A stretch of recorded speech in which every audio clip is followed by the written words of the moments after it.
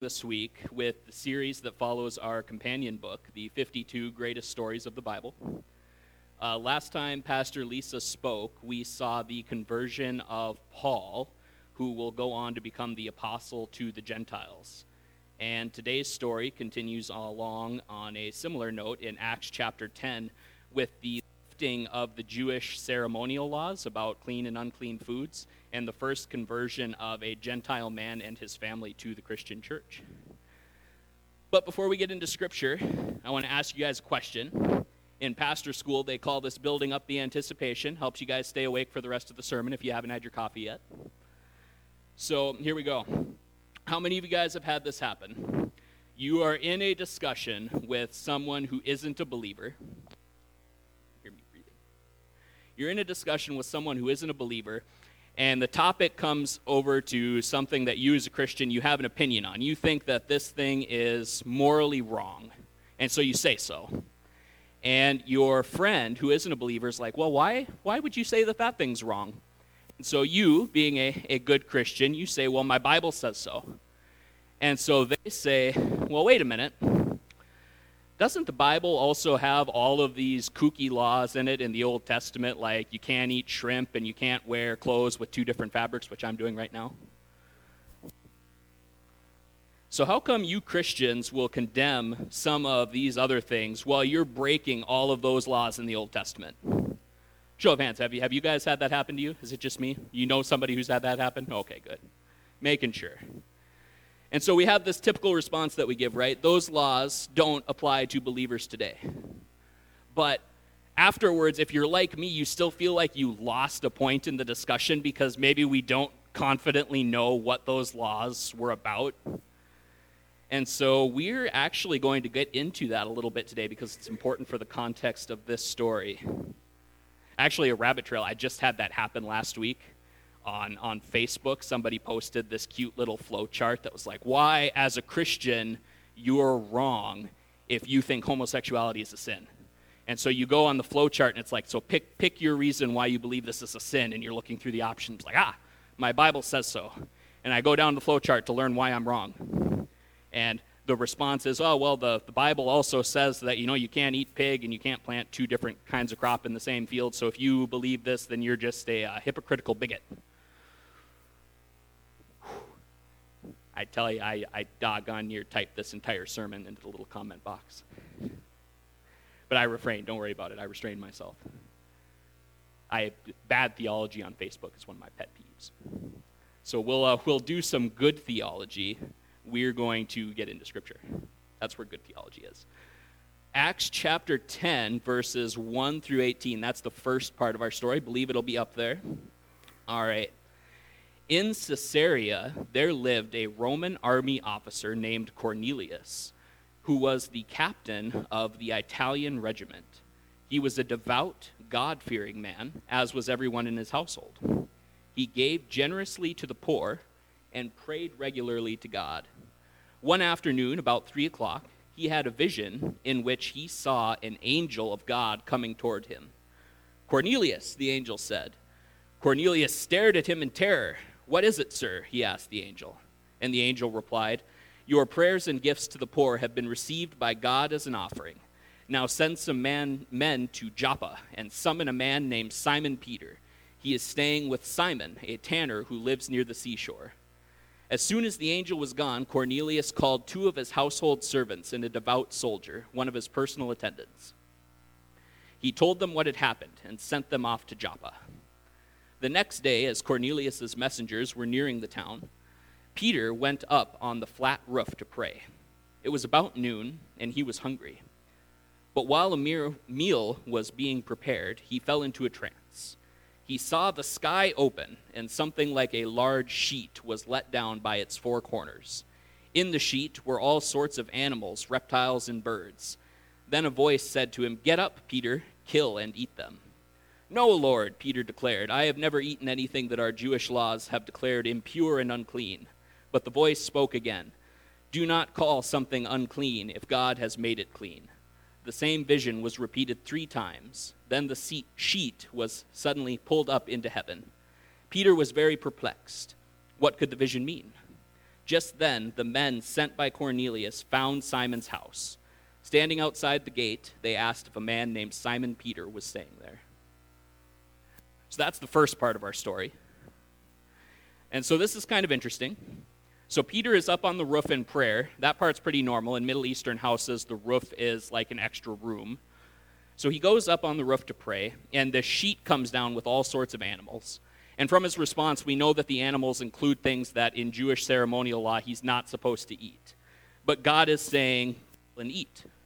This happens 3 times, which we know from past stories that when something happens 3 times, it's for emphasis. It says what's going on is important. So why is God suddenly telling Peter that it's okay to eat unclean foods? After all, the unclean food laws are part of Scripture. They're given in Leviticus. And in Matthew chapter 5, Jesus says, "Don't think I've come to abolish the law. I tell you truly, not even the smallest part of God's law will disappear until its purpose is achieved." So in order to understand what's going on with this vision, it seems like we need to know what the original purpose of these food laws was. Because it seems like what's going on with this vision is that now suddenly God is saying, hey, that purpose is achieved. So some have said that the unclean food laws are probably because some of these animals could be dangerous or unhealthy to eat if not prepared correctly, and that's true to an extent. But it doesn't quite seem to fit here, because if the purpose of the food laws was that some of these animals are unhealthy, well, they're unhealthy before Peter goes up on the roof, and they're probably still unhealthy after Peter goes up on the roof. So it seems like there's something deeper going on here. And it turns out that there's something interesting.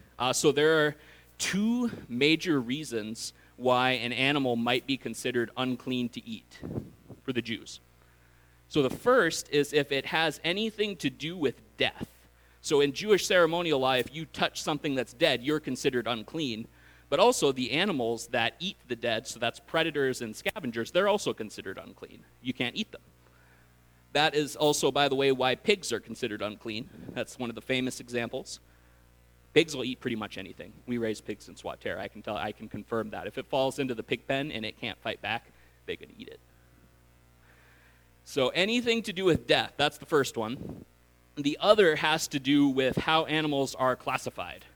So in our modern biology, we have this big classification system where if you want to classify an animal, maybe you guys remember this from high school, it's going to be in one of 3 domains, 6 kingdoms, all sorts of different phyla, order, genus, class, species. So we have a massive classification system. In the ancient classification system, it was much easier. They had 3. If it flies, it's an air critter. If it swims, it's a water critter. If it walks on land, it's a land critter. Much easier. I kind of wish we had kept it that way. I would have done a lot better in high school biology. Teacher would have been like, classify this animal, and I could say, well, it's got wings, so I'm going to reckon that there's an air critter. A+. Much easier that way. But not every animal fits neatly into one of the 3 categories that they had. Some animals blur the line between 2 categories. So, for example, frogs and turtles. They're amphibious. They live in the water and on land. They blur the line between those 2 categories. Ducks and swans, they fly, but they have webbed feet, spend most of their time in the water. They blur the line between water and air. It turns out that all of these creatures that don't fit into one distinct category, they're all unclean. So the unclean food laws, 1, if it has anything to do with death, and 2, if it doesn't fit into one of the 3 distinct categories, they're all unclean. So that second reason, it has to do with separation and distinctness. The Hebrew people were called to be a holy and set-apart people. The word holy means set apart for a special purpose. So many of these unusual Old Testament laws that you see, they're reminders to the Jewish people of that holy status.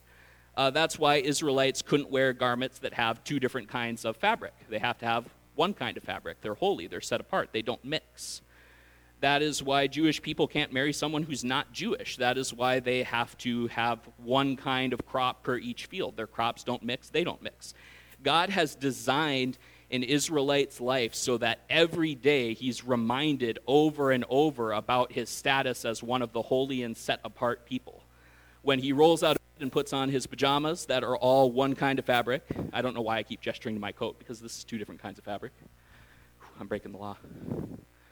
And he goes into the kitchen and eats his breakfast that includes only meat from animals from one of the three distinct categories, and he kisses his Hebrew wife on the cheek and goes out to work in his field where all the crops are divided by field. These are all reminders for him every day about his purpose, over and over again. And what is the special purpose? Why is Israel the chosen nation? Why is it set apart and given such a distinct identity? Because it's through them that Jesus is to be revealed to the world. That was the promise given to Abraham. From him comes the promised one.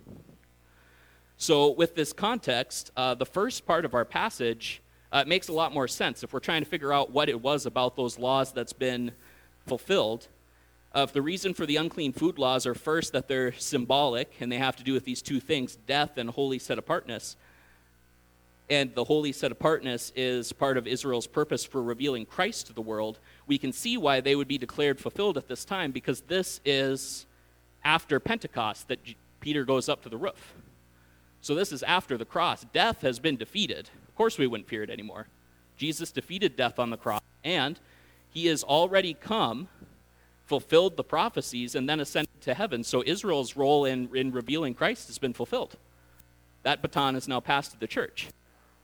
So if death has been defeated and Christ has been revealed, the purposes for those laws, originally the ceremonial laws, has now been completed, and that is why God seems to be lifting them in this passage. And of course, if the separation laws for Israel have been lifted, that means that the church can now include Gentiles for the first time, where before that was very difficult. So this is where we can get back into our story. Peter has just had this vision, and while he's up there puzzling what it means, Cornelius' men come knocking at the door, and they tell him that Cornelius has also had a vision and requests Peter's presence. And so Peter goes, and he's invited inside, and Cornelius starts telling him about this vision, and that's where we pick up again in Acts chapter 10, starting in verse 34. Then Peter replied, "I see very clearly now that God shows no favoritism. In every nation, he accepts those who fear him and do what is right. This is the message of good news for the people of Israel, that there is peace with God through Jesus Christ, who is Lord of all. You know what happened throughout Judea, beginning in Galilee, after John began preaching his message of baptism. You know that God anointed Jesus of Nazareth with the Holy Spirit and with power. Then Jesus went around doing good and healing all those who were oppressed by the devil, for God was with him. And we apostles are witnesses of all he did throughout Judea and in Jerusalem. They put him to death by hanging him on a cross, but God raised him to life on the third day. Then God allowed him to appear, not to the general public, but to us who God had chosen in advance to be his witnesses. We were those who ate and drank with him after he rose from the dead. And he ordered us to preach everywhere and to testify that Jesus is the one appointed by God to be the judge of all, the living and the dead. He is the one all the prophets testified about, saying that everyone who believes in him will have their sins forgiven through his name. Even as Peter was saying these things, the Holy Spirit fell upon all who were listening to the message. The Jewish believers who came with Peter were amazed that the gift of the Holy Spirit had been poured out on the Gentiles too." For Gentiles. One thing that immediately jumped out at me as I was preparing the sermon was there's a similarity between what happens in this passage and something that I experienced on the mission field. So one of the things that I got to be a part of in China was an international Bible study with other international students on campus, which included students from all over Asia and parts of Africa. And we had this particular student named Kim. He was a very strong believer in Christ from Cambodia. And now Cambodia is one of the many countries in Asia where Buddhism is the official state religion. Christianity is legal there, but it's very uncommon. And so there was one night where Kim brought another student to the Bible study. She was also from Cambodia. Her name was Sraymon. And so she had been a Buddhist from a Buddhist family, from a Buddhist nation. She had never before heard of Christianity at all. She had never heard the name Jesus. And then she comes over to study abroad in China, which is extremely atheist. And one night she is studying, she goes to sleep, and has this very vivid dream where she describes seeing a man in blazing white robes with a hole in either of his wrists. And this man in the dream tells her, tomorrow you're going to meet a man wearing this symbol around his neck, and I want you to listen to what he says. So the next day she gets up, she's walking across campus, class, and she runs into Kim, who happens to be wearing his cross necklace that day. Now, she remembers this weird dream she has and says, hey, what does that mean? And so Kim, who's also Cambodian, takes this opportunity to share the gospel with her in the Cambodian language, and then and there, she gives her life to Christ. She starts coming to our Bible study, and after a few weeks of learning the basics, I encouraged her to reach back out to her parents who are in Cambodia and just tell them about her experience and her decision. You can imagine that that would be kind of an awkward phone call, like, hey, Mom, I had a vision of God, and he told me to abandon our family's religion and our country's religion, and so that's what I did. Hope you and Dad are well. But she was willing to do that, and so her parents, of course, are like, they want to know what their daughter just got into. And so the next Sunday, they get up at the break of dawn and bike the 20 miles to the nearest Cambodian village that has a Christian church, where they then hear the gospel in the Cambodian language, and they also give their lives to Christ. So just like we saw in our story here, the Holy Spirit gives a vision, directing someone to someone who can give them the gospel. They believe, and then their entire family believes with them. The Holy Spirit works the same today as he always has. And since we're a Pentecostal church, that should get an amen from somebody. Amen? Okay.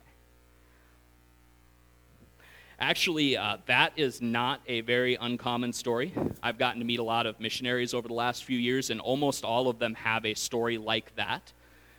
And one thing that they all have in common, a common thread between them, that I've noticed is when the Holy Spirit appears to somebody, he never shares the gospel himself directly.